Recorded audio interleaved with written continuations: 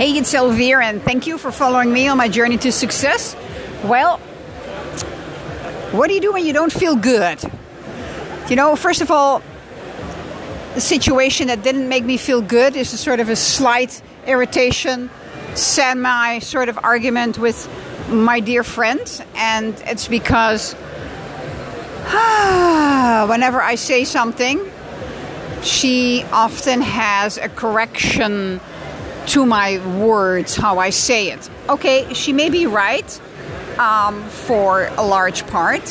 But then again, you know what? I am me. I've lived my life pretty good this way. I don't need her to instruct me all the time of what I could improve. But here's the other thing. She cannot do anything to me. I allow her to do certain things to me. So she's not to blame. She just puts up her stuff. She just says whatever she wants to say. And I just could have let that fly off, you know, like roll off like water from a duck's back. And I did not. I got irritated and I just walked away. And I should have been smarter. I should have just put up a blank face and just go like, okay. So lesson here is whatever anybody says, whether you agree with what they say about you or about the situation, is actually not important. It is how you respond to that. How do you allow that to come into you, or do you allow it to come in at all? And, you know, I still have to learn a lot there. I have to learn a lot. I sometimes don't do that correctly. I sometimes allow certain things to get into me and, you know, just change my mood.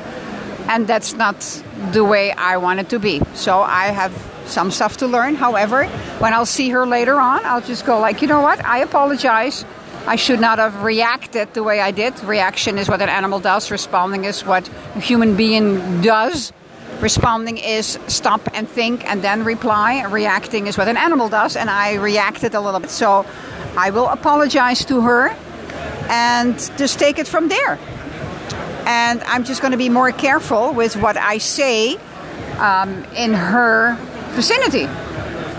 But I don't want to walk on eggshells all the time. So we got to work it out somehow. And I know we will. We're two human beings. We're two women. We're two adults. I know we can work out a way.